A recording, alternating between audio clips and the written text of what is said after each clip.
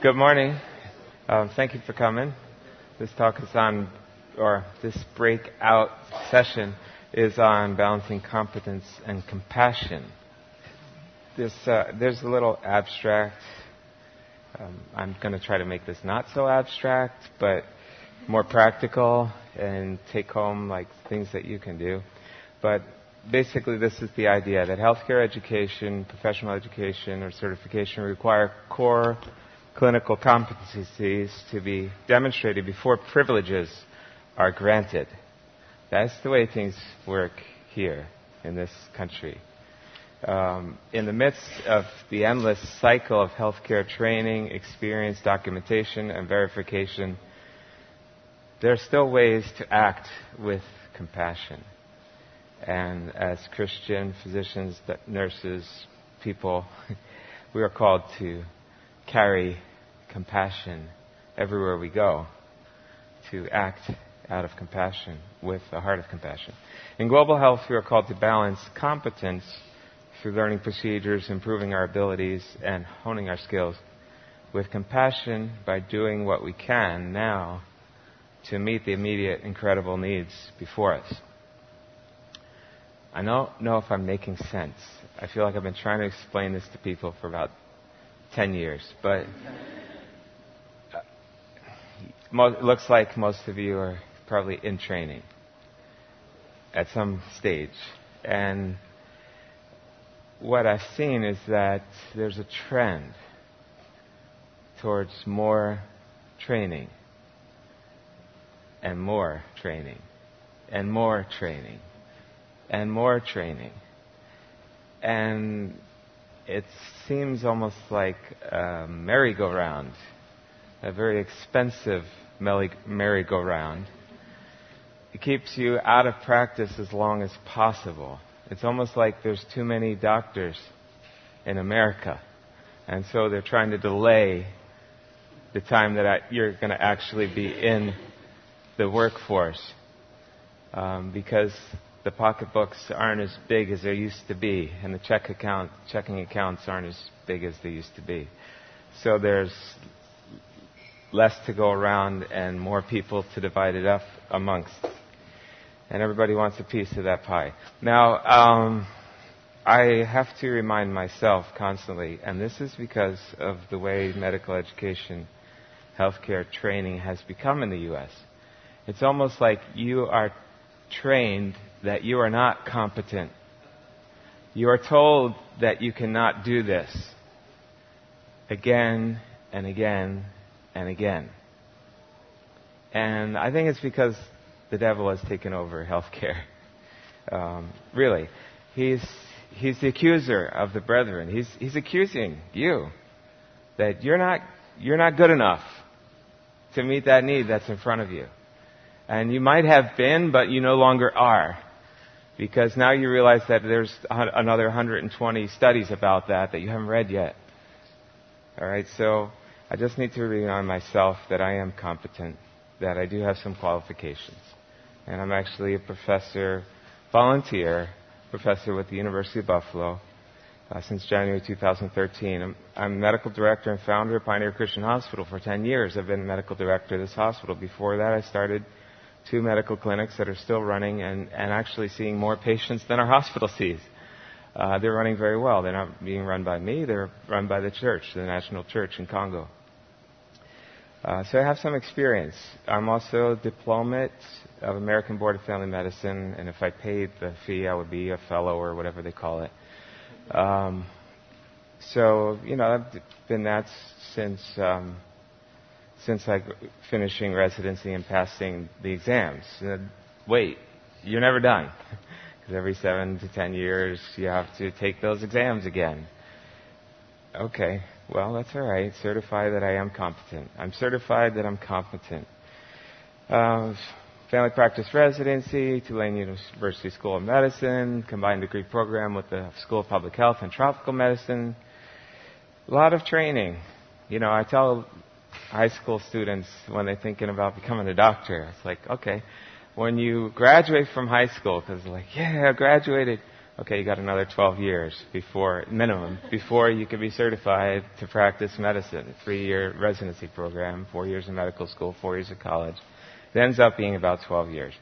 So welcome back to kindergarten when you graduate from high school. And now that's because I chose the easy route, family medicine. We are the doctors that always have an inferiority complex because we're jack of all trades and specialist of none. And we are intimidated when people call us GP. But that's really kind of what we are. Family practice kind of grew out of GP, general practitioner. Well, I did go to high school and college and then, but the most important diploma that I have, I still have it on my wall. It's my favorite one. It says, Master of Kinder Arts and Skills. It's my kindergarten diploma. And that was from June of 1972. And then I also have a birth certificate. I was born, I am certified. I live. I'm human. That qualifies me to have compassion. And compassion can lead us to do certain things that we might not do otherwise. There was a book that I read in college. It's called All I Ever Needed to Know I Learned in Kindergarten. It's a good book. And it really has changed my life, because I remember that frequently on the mission field. Because I'm often confronted with problems that I would refer in a heartbeat. They wouldn't even get an appointment in my office in family practice in the U.S. They wouldn't even get an appointment. We would orient them. We would refer them immediately before they even came. But they're constantly walking into my office or being carried into the office in Congo. So all we ever needed to know, we learned in kindergarten, because those basic kinder arts and skills are very important. How to tie your shoes. That helps in surgery. Some of those knots are a little bit important. Knowing how to tie a good knot. It's basic, actually. It's quite basic. It doesn't really take 7 years or 6 years, depending on your residency program. No, I am certified. I have a lot of numbers that I have to keep up, or else I lose these certifications. And it's a continuous process. And the one I wanted to just highlight here is way down. Where is it? My CMD. I didn't write. Oh yeah, CMDA number 209981. That's since medical school. I just want to put a plug for CMDA. If you're not a part of CMDA, go ahead and join today. It's going to be a blessing to you, especially if you're going to end up working overseas sometime. They are a huge support to us as medical missionaries serving overseas. They have this continuing education process in Greece now, every 2 years, and every other year it's in Greece, every other year it's in Southeast Asia. It's an incredible thing that helps us maintain some competencies and to keep up with what's happening back home so that we can maintain our licenses.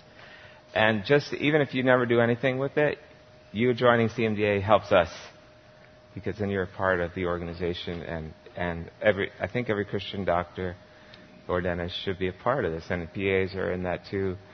Some other professionals have joined CMDA as well. So the other thing that qualifies me, I would just want to say, this is a practical session. Take it home. If you don't have a passport, you're not going to travel anymore, not even to Canada. So get a passport. What are you waiting for? It's a good idea. Probably most of you already have it. All right. So all that says, and I have to remind myself, because the world says I can't be a practice in the hospital because I'm not a hospitalist. Pretty soon it's going to be the left big toenail doctor and the right big toenail doctor. I mean, it's broken down the human body into so many pieces that there are so few people that actually look at the big picture that it's no wonder things are crazy. Now, all this tells me that I'm good, okay? All those numbers and my grades and passing some exams on a routine basis tell me that I'm good. But What did Jesus say? Jesus said to him, "Why do you say I am good? No one is good but one, and that is God." So no matter what the world tells you, you're good now. You're finally okay. You finally made it. You can see this next patient. You can prescribe something. Jesus says, there's only one that's good, and it's God. So what I'm trying to say to you is, if you want to be competent as a Christian physician, Christian nurse, Christian healthcare worker, put God first. He created your mind. He created your will, your emotions. He knows what it takes for you to be able to help that next person.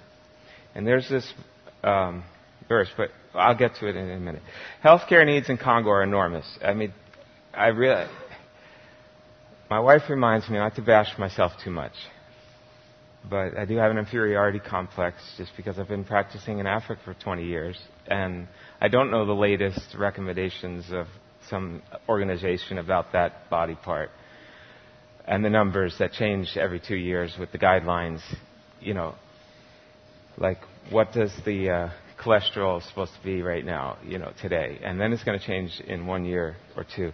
But healthcare needs in Congo are enormous, and it doesn't take a brain surgeon, it doesn't take somebody super intelligent to recognize that there's a problem here, And so often we don't even have to go very far into a physical exam before we realize what the diagnosis is. I mean, this is a goiter, okay? It's a big thyroid, a growth in the thyroid. From not having iodine in the diet, from living in the forest among the Aka Pygmies. So the needs often overseas are much more obvious. You don't need 150 test exams to be able to figure out and send them to the lab. It's just staring at you. Or you smell them before they come in the room and you know what the problem is.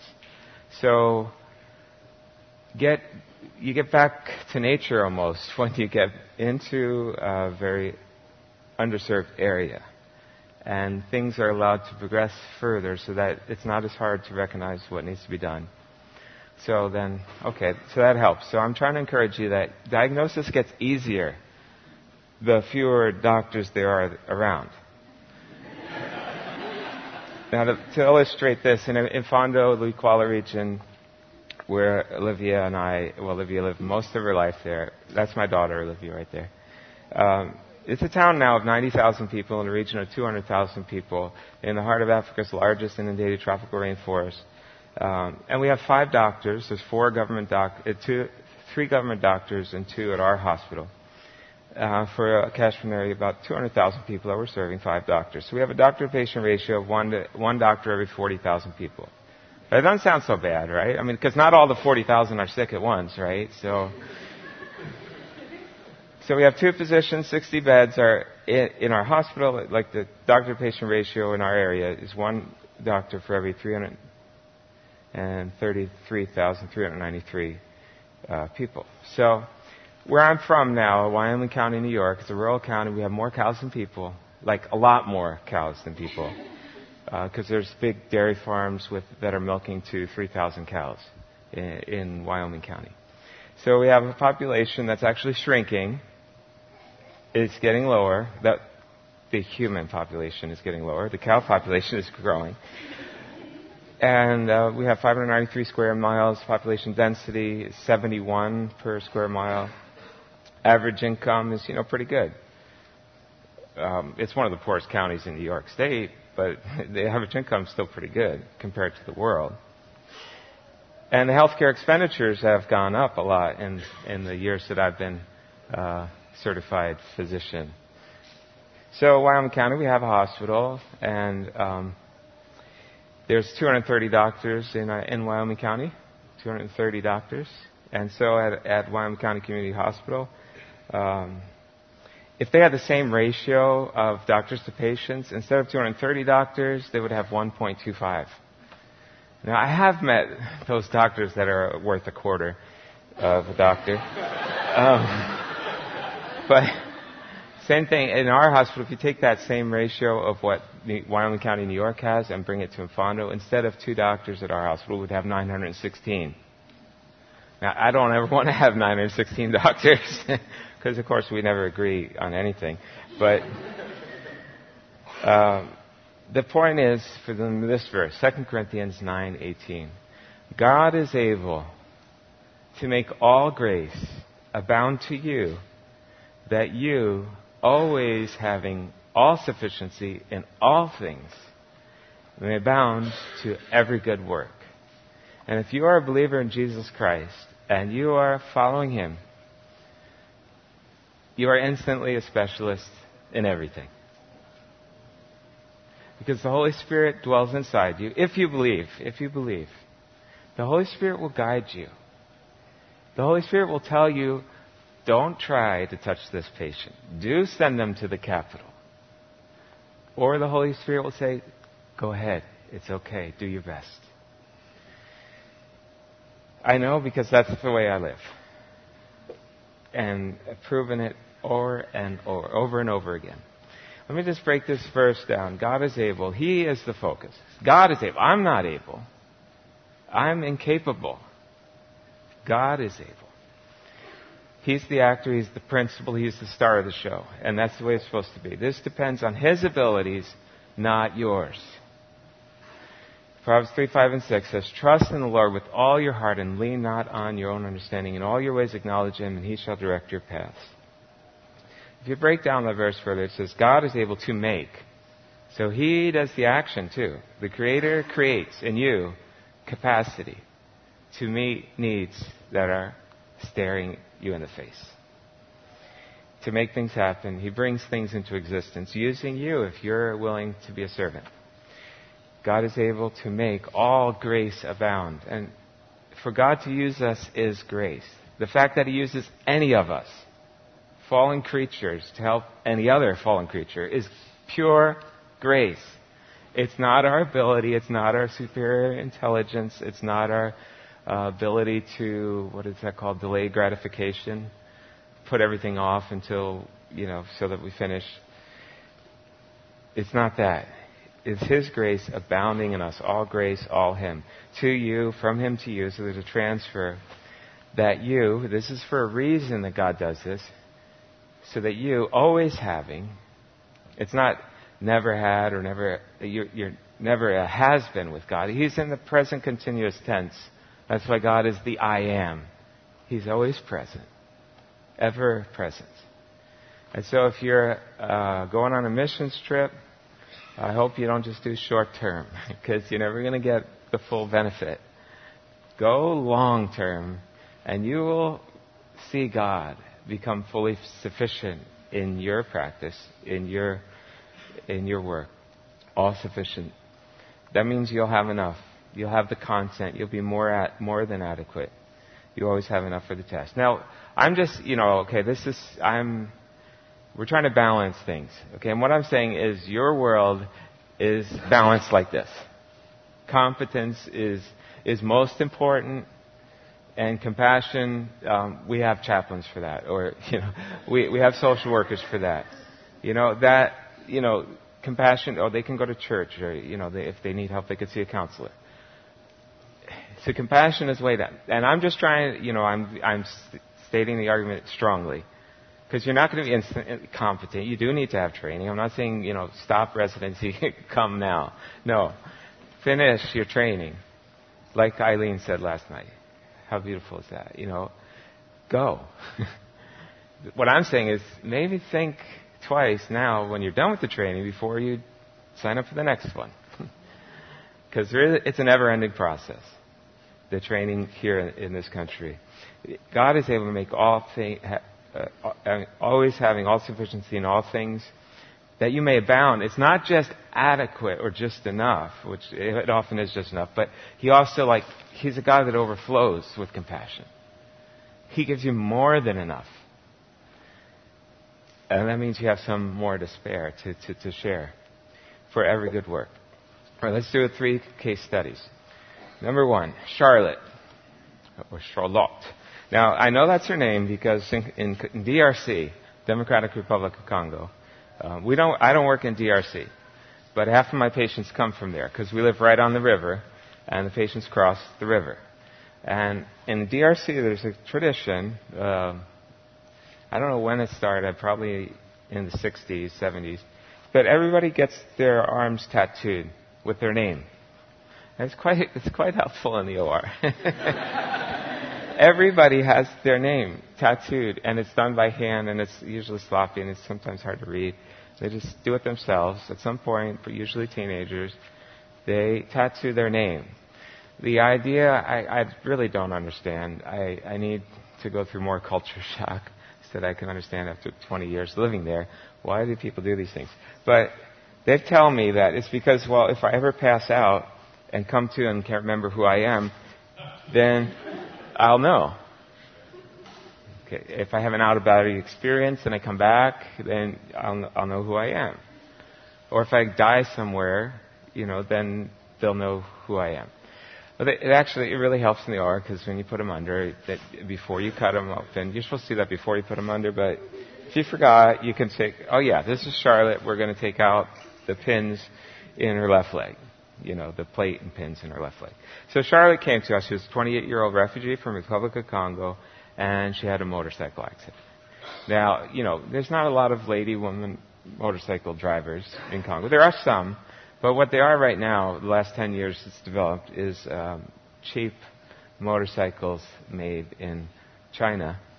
And for about $300, $350, you can buy a brand new motorcycle, 125 cc's.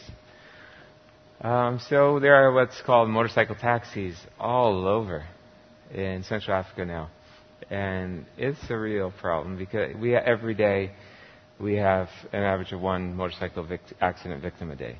So Charlotte was not driving the motorcycle. She was on the back of the motorcycle, probably with two kids, probably with a basket and the driver. And the driver went off the road and she got a tib-fib fracture in her left leg. 28 years old, tib-fib fracture. Bad break. Charlotte. Now, the x-ray doesn't look so hot. Now, this isn't really Charlotte's leg. I'm trying to protect the innocent. This is somebody else's leg. But the fracture was bad. Tib-fib fracture. And we saw that in family practice. And my partner at the time, peds ER, So, we're not really highly trained in OB. I had 2 or 3 months in residency in OB. So, I'm not super qualified to deal with this fracture. If I was in the U.S., they would call the ambulance, take them to the ER. And the ER would send them home, cast them and send them home and make their appointment with the orthopedic surgeon for Monday. Never on the weekend. You don't see them. You wait till Monday after 9 a.m. So, yeah, whatever. So, Charlotte, if we saw this, we would want to transfer her to have an orthopedic surgeon do the surgery. In this case, we did, because it was a bad break, and she was a refugee. So refugees get free care. It's kind of like Obamacare. So, they could just send them, and nobody has to worry about how she's going to pay for it, because she can go to Brazzaville and stay in a hotel for 2 months, while at the government university hospital, they finally find the orthopedic surgeon. About a month later, after a break, they put in a plate and screws in her tibia. Of course, the plate and screws in the CHU, not always sterile. The conditions, the operating conditions, even in the capital city, are not always the best. I remember when I first moved to Congo, I was trying to take care of patients to maintain my competencies. I was working with people that spoke English, the international community. I was their doctor for a year and a half while I was studying French. And so I had some occasion to go to the CSU, and they had seven ORs, and they had 4 sterilizers, but none of them worked. And so they were doing 2,000 cases a year with no sterilizer, no functioning sterilizer. They didn't have soap either. It's a 6-7-story building. None of the elevators worked. The surgical wards, orthopedic wards, were on the 7th floor. The OR is on the 2nd. So you'd have to carry patients up the stairs with stretchers. Not ideal conditions to refer to. And of course, her plate got infected. And in orthopedics, one thing I remember from my 3 months of training is that, if you've got a foreign body and there's infection, you got to take out the foreign body. It's never going to get better. So the plate and screws have to come out. The bone's not healed yet, but, it's more important to stop the infection. You can fix the bone later if you cure the infection. But that didn't happen because she was at the specialist. So they kept her, and she came back to me 9 months later with, there's this draining coming out of my leg. And she's still using crutches 9 months after her fracture.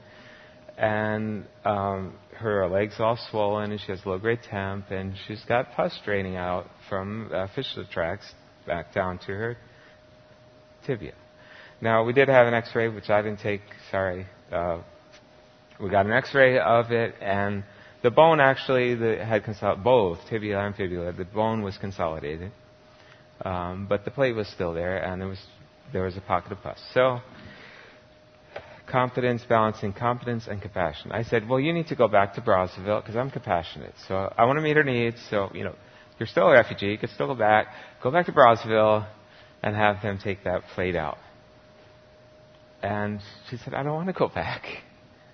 And she could go. Most of my patients, 90% of them, cannot afford to go to the capital if they wanted to.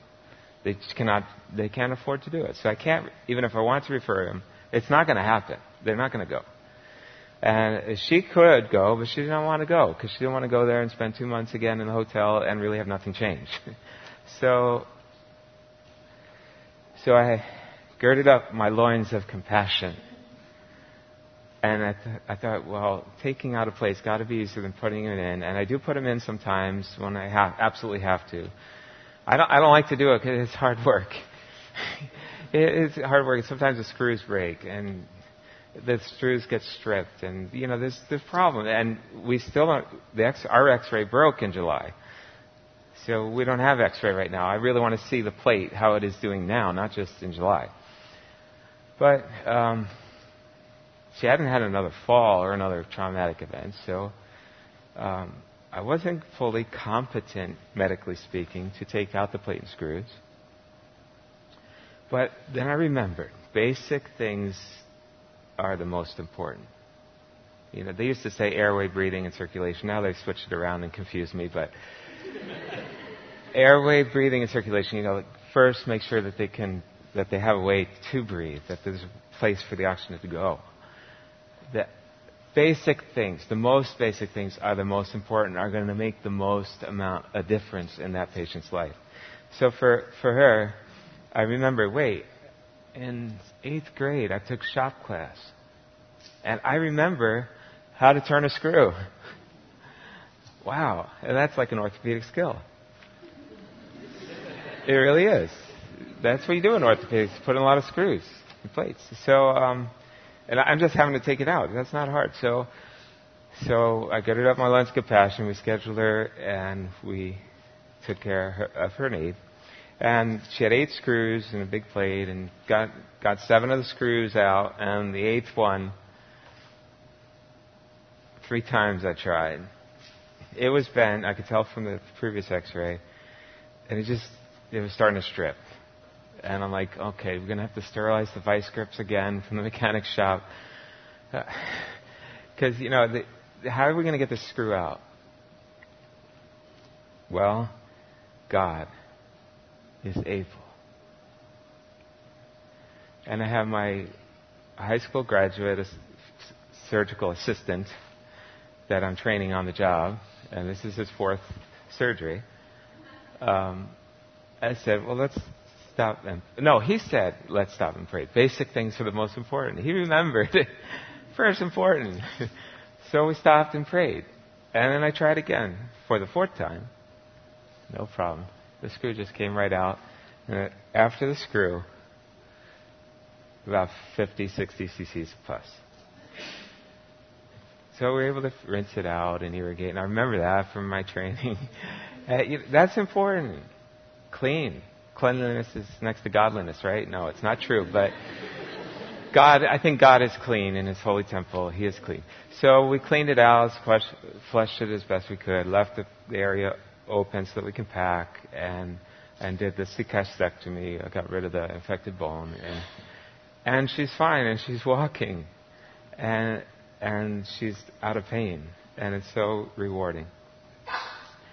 So case study number 2. This girl's name is Ninel. Okay, so orthopedic, oh yeah, everybody knows that they're the jocks, the doc jocks, because they're into sports and they're strong and they're buff and everything. What about neurosurgery? You know, a family practice doctor doing neurosurgery, you know, you have to be like Ben Carson to do neurosurgery. You have to be really super, super trained, and you have to be really smart to even get in the programs. And well, Ninel is a 2-year-old girl, again, hit by a motorcycle taxi. So, you know, the motorcycles have handlebars and clutch and brake. And the brake went right into her temple.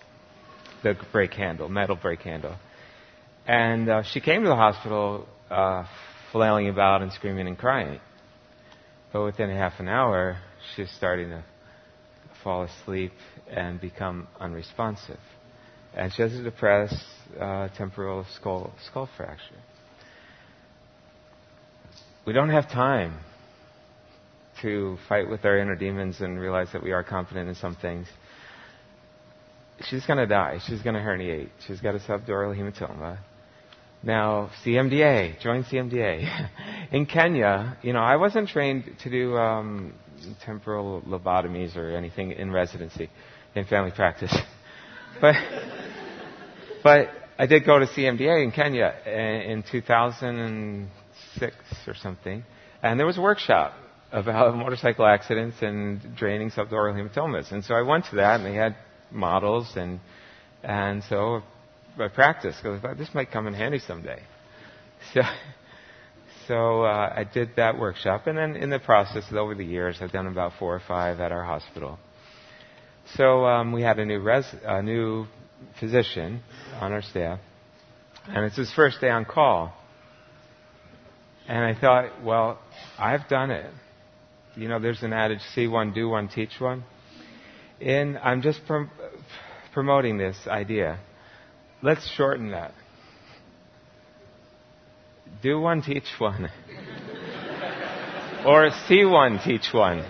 Because the other guy hasn't even seen it. So who's better to teach, right? Out of the 2 of you. So I thought, well, this is a good time for our friend to learn how to do this. Because I've helped do 4 or 5 over the years.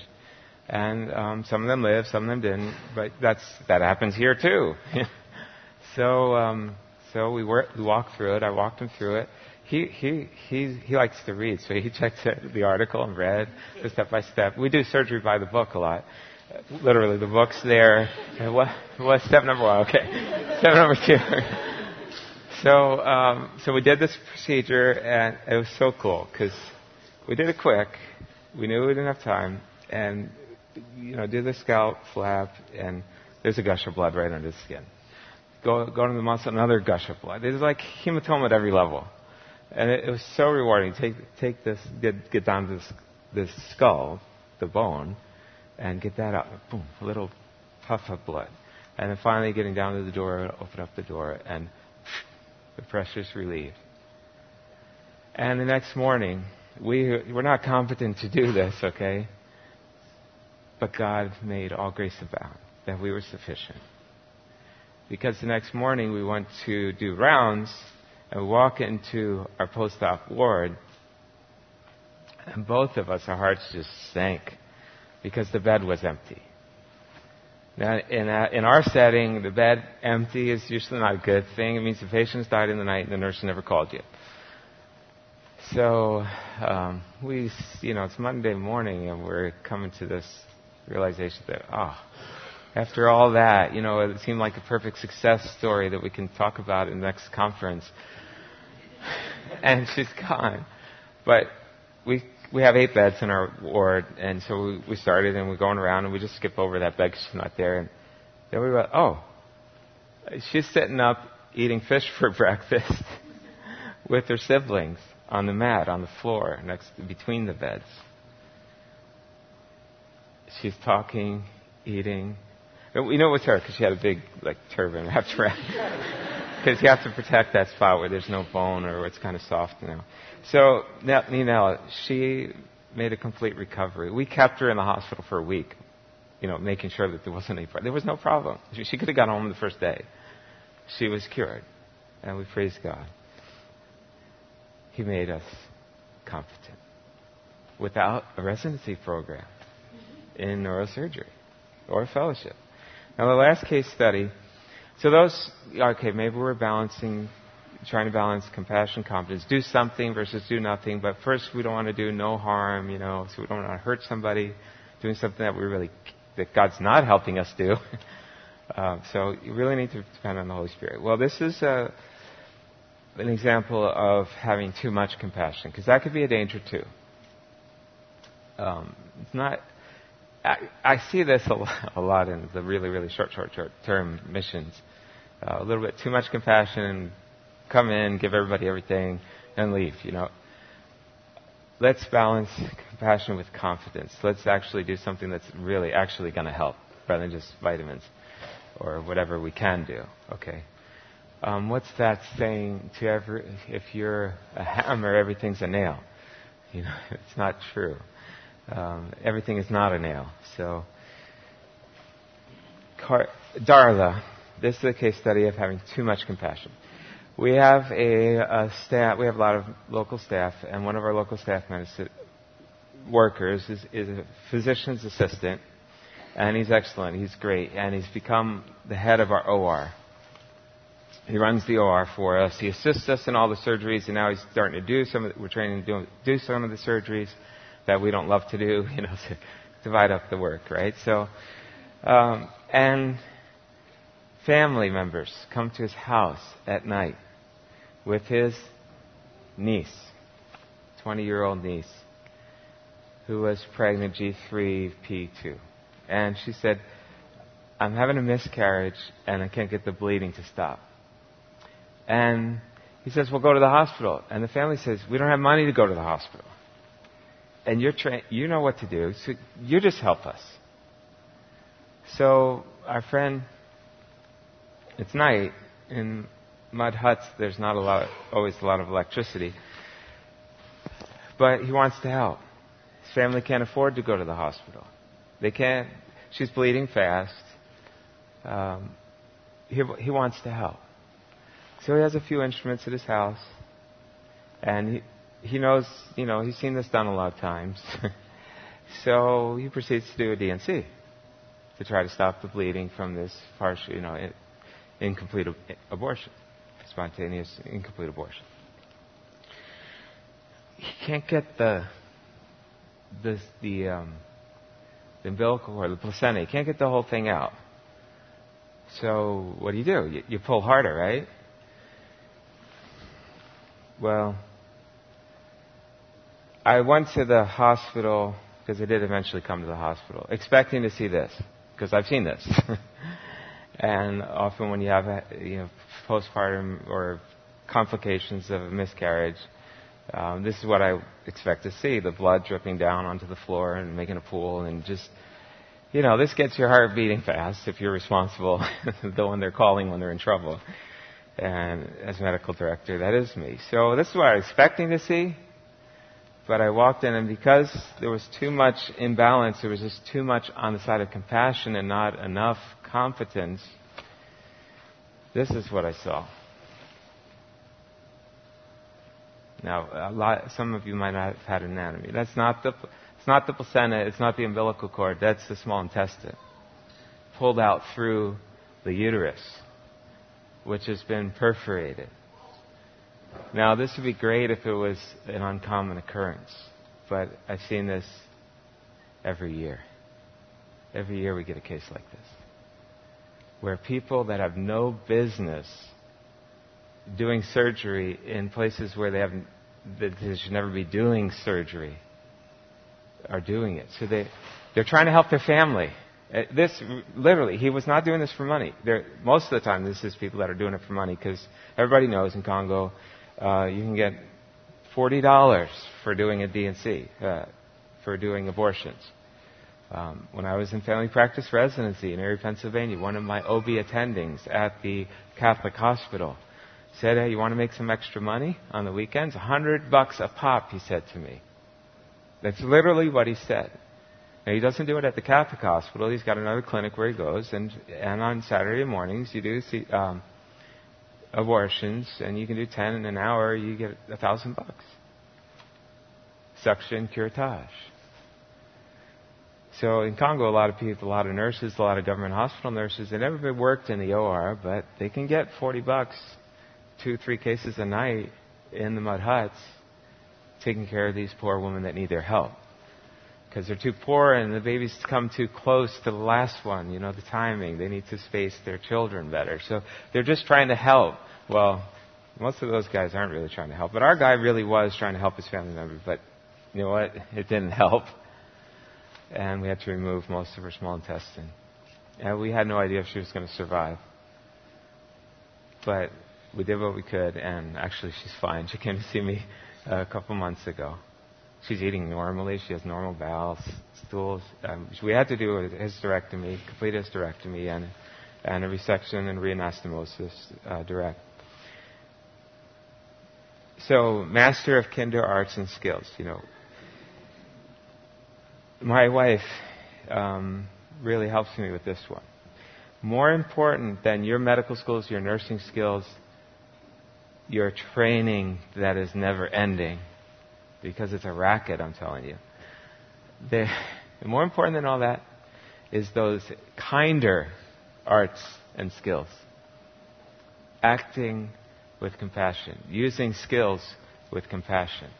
And balancing that is what I'm encouraging you to try to find that balance. You never will. I haven't found it. I struggle with this every day. I'm sure sometimes I do more than I should. Other times I do less than I should. But if we could be kinder as we do it, as we make those decisions, I think God will be glorified. Before you go and write me up for doing this stuff, remember where we are. Okay? This is the context I'm talking about. If there are more qualified people, your duty is to take them and go learn from them, all right? But we're in the jungle. Hospital carved out of the jungle in a town with 2,000 people living on this. I don't know if that should. Yeah, this is a little. Right now, it's on a plane, but during the rainy season, that's a little island, and 2,000 people, 2,000 refugees are living there in grass huts with plastic tarps from the United Nations. They have left their homes. Their villages have been burned. If they go back, their women get raped. Their children get raped or put into child labor, or so they are desperate, and they can use help. This is a little lagniappe, because I went to Tulane in New Orleans, and lagniappe means a little something extra, and so I'm going to give you a little something extra because I didn't get to say it yesterday. A few more thoughts about joy in practice, and this is a message for you. Mark chapter 3, verse 11 through 19. This is the why part. You. Okay, you do need to think about you. Jesus thought about himself. We are to love our neighbors as ourselves. So if we don't love ourselves, we're not going to love our neighbors enough. We need to love ourselves. We need to love our neighbors as ourselves. And first and foremost, we need to love God. Jesus said to his disciples, he made that a small ship should wait on him. Just on him. How selfish. In America we're quite affluent, and we have vehicles. We have personal private vehicles. In Congo, you don't have a private vehicle unless you're a minister or something, and then you have a driver and a bodyguard to go with it. Jesus made sure that there was a chauffeur-driven boat waiting for him because of the multitude, lest they should throng him. He was healing a lot of people this time, and he took precautions to protect the healer, to preserve the healer. Verse 13, and he goeth up into a mountain and calleth unto him whom he would, and they came unto him. Delegation, multiplication. This is when he's calling the disciples. He realized he was God, right? He was never going to finish the job. There was too much need. There were too many people. So he called unto him whom he would. And I would propose to you that God has called you. And it's because he wants you to be a part of what he wants to do in places where your help could be used and helpful. He ordained 12 to be with him, spending time with him. He was a mentor for them. And they came to him. And then he sent them forth. That he did this, it was a training program to send them forth, not to prepare them for the next training program. All right? It was 3 years, it was enough to turn over the world. He ordained 12 that they should be with him, that he might send them forth. Don't forget the purpose of your training is actually go and do something, like Eileen's encouraging us. Have power to heal.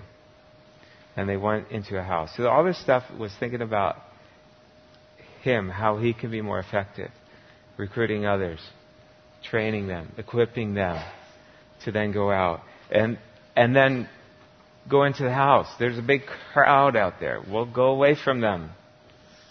Get away so that you can recover, so that you can regain your strength, so that you can wake up in the morning and go to work. All right? Voila. And then this is the real lanyard. Most people, I guess I'm weird, because most people didn't really get this joke. Working in a button factory. I was talking about belly buttons. Belly buttons. Because when you have a baby and you deliver and you cut the cord, eventually the cord dries up and then it's big and you got a belly button. So we produce belly buttons when we have good deliveries, healthy deliveries, because when they die, they go in the ground all together with the cord. So, yeah. So that's whatever. That's lanyard.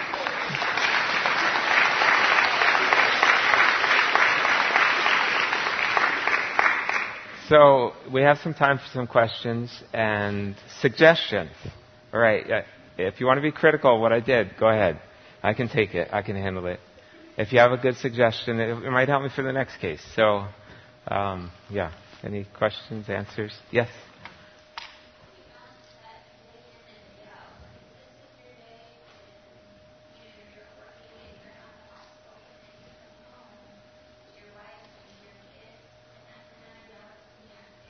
Yes.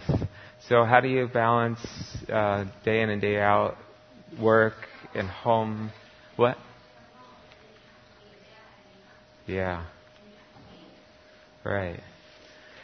I don't know if I do it right, but what I do is I try to get home as quick as I can. I leave. I've decided not to live at the hospital. When we were building the hospital, there's some nice houses there. Two very nice houses, nicer than where we live. And my wife helped me with that. And she said, no, we're not moving to the hospital. You need to be able to get away. And it's from CMDA again, listening to these good things that we use CMDS Digest or whatever, Audio Digest. Remember in residency listening to this tape. When you drive home, think of a bridge, and you're going over a bridge, and you're leaving that work at work, and you're going home to be home. You know, it doesn't always work when you're the only doctor that takes surgical call for a 60-bed hospital. But it doesn't always work, but it works most of the time. And so, yeah, balance, pray, follow the Holy Spirit's leading. Literally, God tells me when to leave work. And sometimes the work is not done. But He knows that I'm not going to be any good anymore if I don't go and have some homemade pizza with my family, with my kids. So, a lot of times the patients are still there when I get back. Sometimes they've died. And that does happen. But it's God. It's not me. And He's in charge of that. It's His responsibility ultimately. Because I can only do as much as I can do. And so, yeah. Next question or suggestion?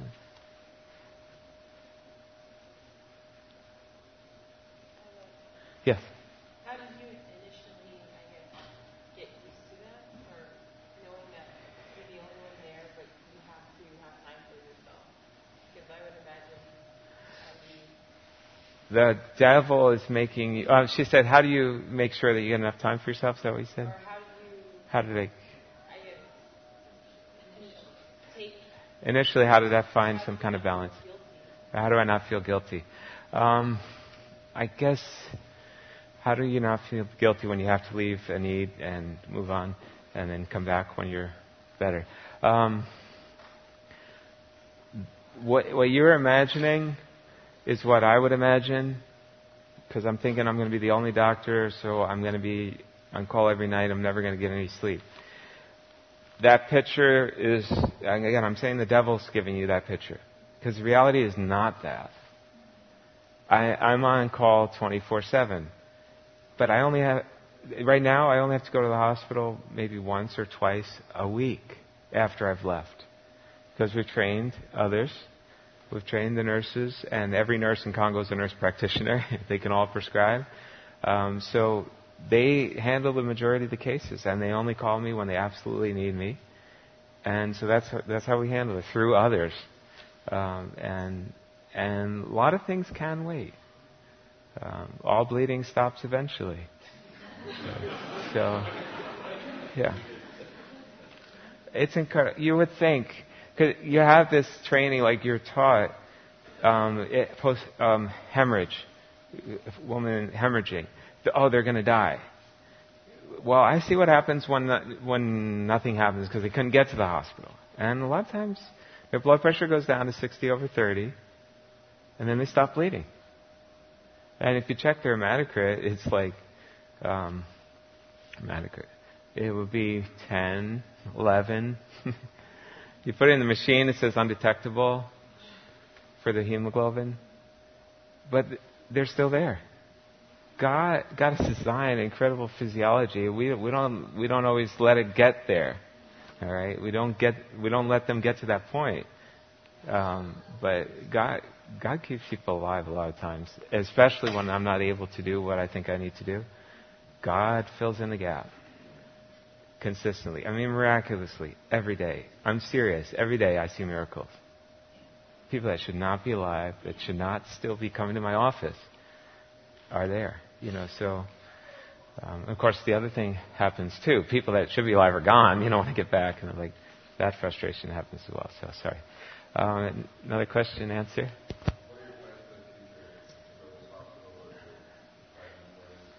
What are our plans for the future for this hospital to grow? Well, growth is like cyclical, okay? So there's times when we have 6, 7 doctors. There's other times when it's just 1 or 2. The long range, what I've learned is the training. So I'm not totally against it, right?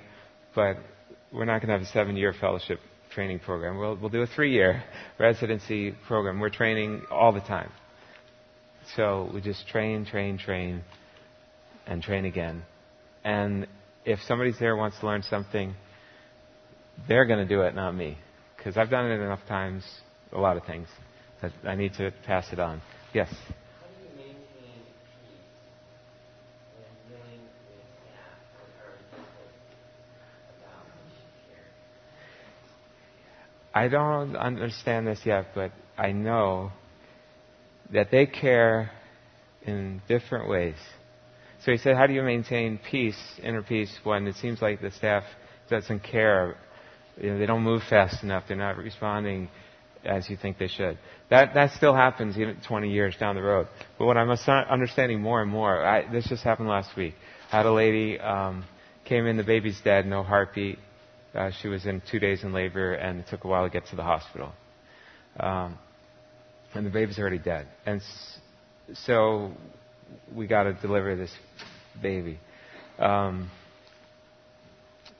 I give the dead baby to the mom, and you would expect tears or sadness or some recognition, and there's none. But you know what? I'm learning with time. They demonstrate that. They experience that grief in a different way. And just because I don't recognize it doesn't mean it's not happening. There's a wealth, there's a depth that I don't even begin to imagine of sorrow, of knowing how to sorrow. They're so much better at it than us. Because most women in Congo, most men, have lost 1 or 2 children. And to us, it's like the most devastating thing in the world. To lose a child, they've all been through it. And they're able to keep going. So that gives me peace, knowing that, yeah, they are experiencing, it's just different. And I don't recognize it, but I can tell now that it is happening. Okay, we got time for a couple more. Yeah.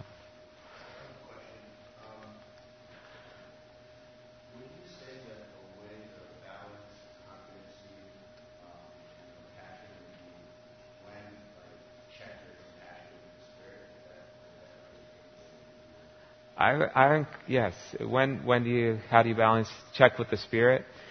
Absolutely. That's what I'm trying to tell you. If you're a Christian, the Holy Spirit is inside of you. Your body is the temple of the Holy Spirit. He's there for a reason.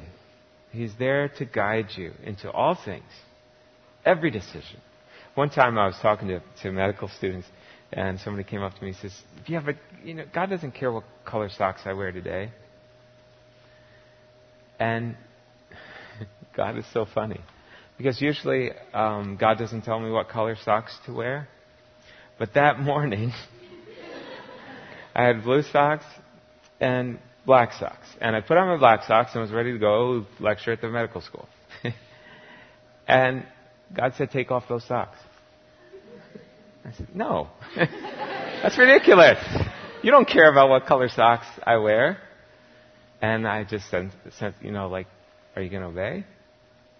So I took off my socks and put on the blue ones. And that's the only time somebody ever used that illustration with me. And I was able to tell them, well, actually, usually, yes, God doesn't care what color socks you wear. But today He did for me. He told me to change my black socks and put on blue. For you.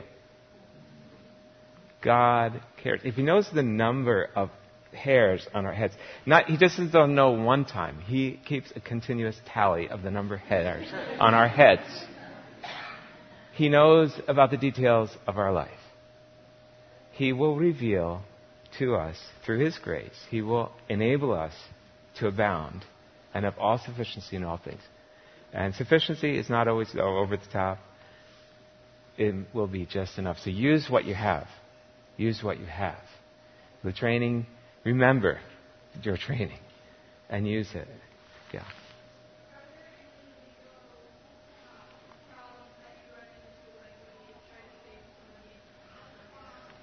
Okay, well, look, I prayed for God to teach me to humble myself. She said, "Are there any legal problems that I've run into?" Praise God, there's not very many lawyers in Congo. Yeah, they're mostly in the capital and in the economic capital too. But I did run into this problem one time.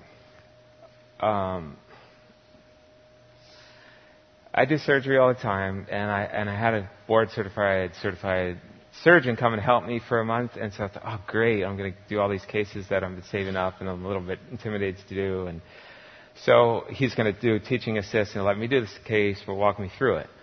So we did this case, hysterectomy, and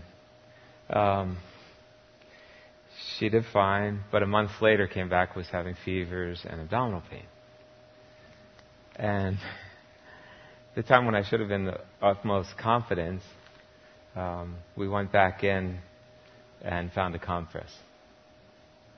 And I was the surgeon. It's my responsibility. It's my fault. And so, that day, God is funny. Because that day, I had realized that in my devotions, I usually pray that you'll teach me to humble myself. I forgot to do this for 4 or 5 months. I haven't prayed that prayer. So that day I prayed. And then I went to the OR and found the compress. I mean, that does a pretty good job of helping you learn how to humble yourself. You realize that you left something in there. But look when it happened. It happened when I had qualified help. It's never happened before when I don't have the qualified help. God is able. So He helped me. Because during the surgery, they're like, what are you going to tell the husband? And I'm like, yeah, I'm definitely going to tell him, And then, so I went back out as they were closing for me, doing the skin, went out and talked to the husband. I said, the pain that your wife's been having, that's my fault. Because we didn't count correctly, and I left a sponge in your wife. And all this pain this month is I'm sorry. And he said, well, you took it out now, didn't you? I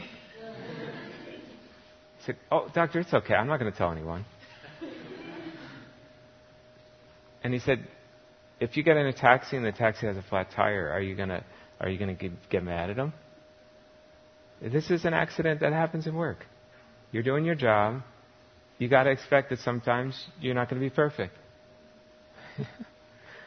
Thank you. He's a Muslim, and he's got 2 wives. And the funny thing is, 6 months later, his second wife came back and was able to humble my colleague because the same thing, when I was on furlough, same thing happened to him. So he had 2 wives, and both of them had a compress left by us at the Christian hospital. And yet he still comes back, and he's still fine with it. And the wives were glad that the pain was gone, that they got better. So, we did the surgery. The second surgery was free, and the hospital stay was free, and we paid for their taxi fare to get them home. And, we treated them like royal patients. But, So, we have had that problem, but thankfully, we are able to avoid most problems. So, praise God. It's time to go to plenary session. Thank you so much. God bless.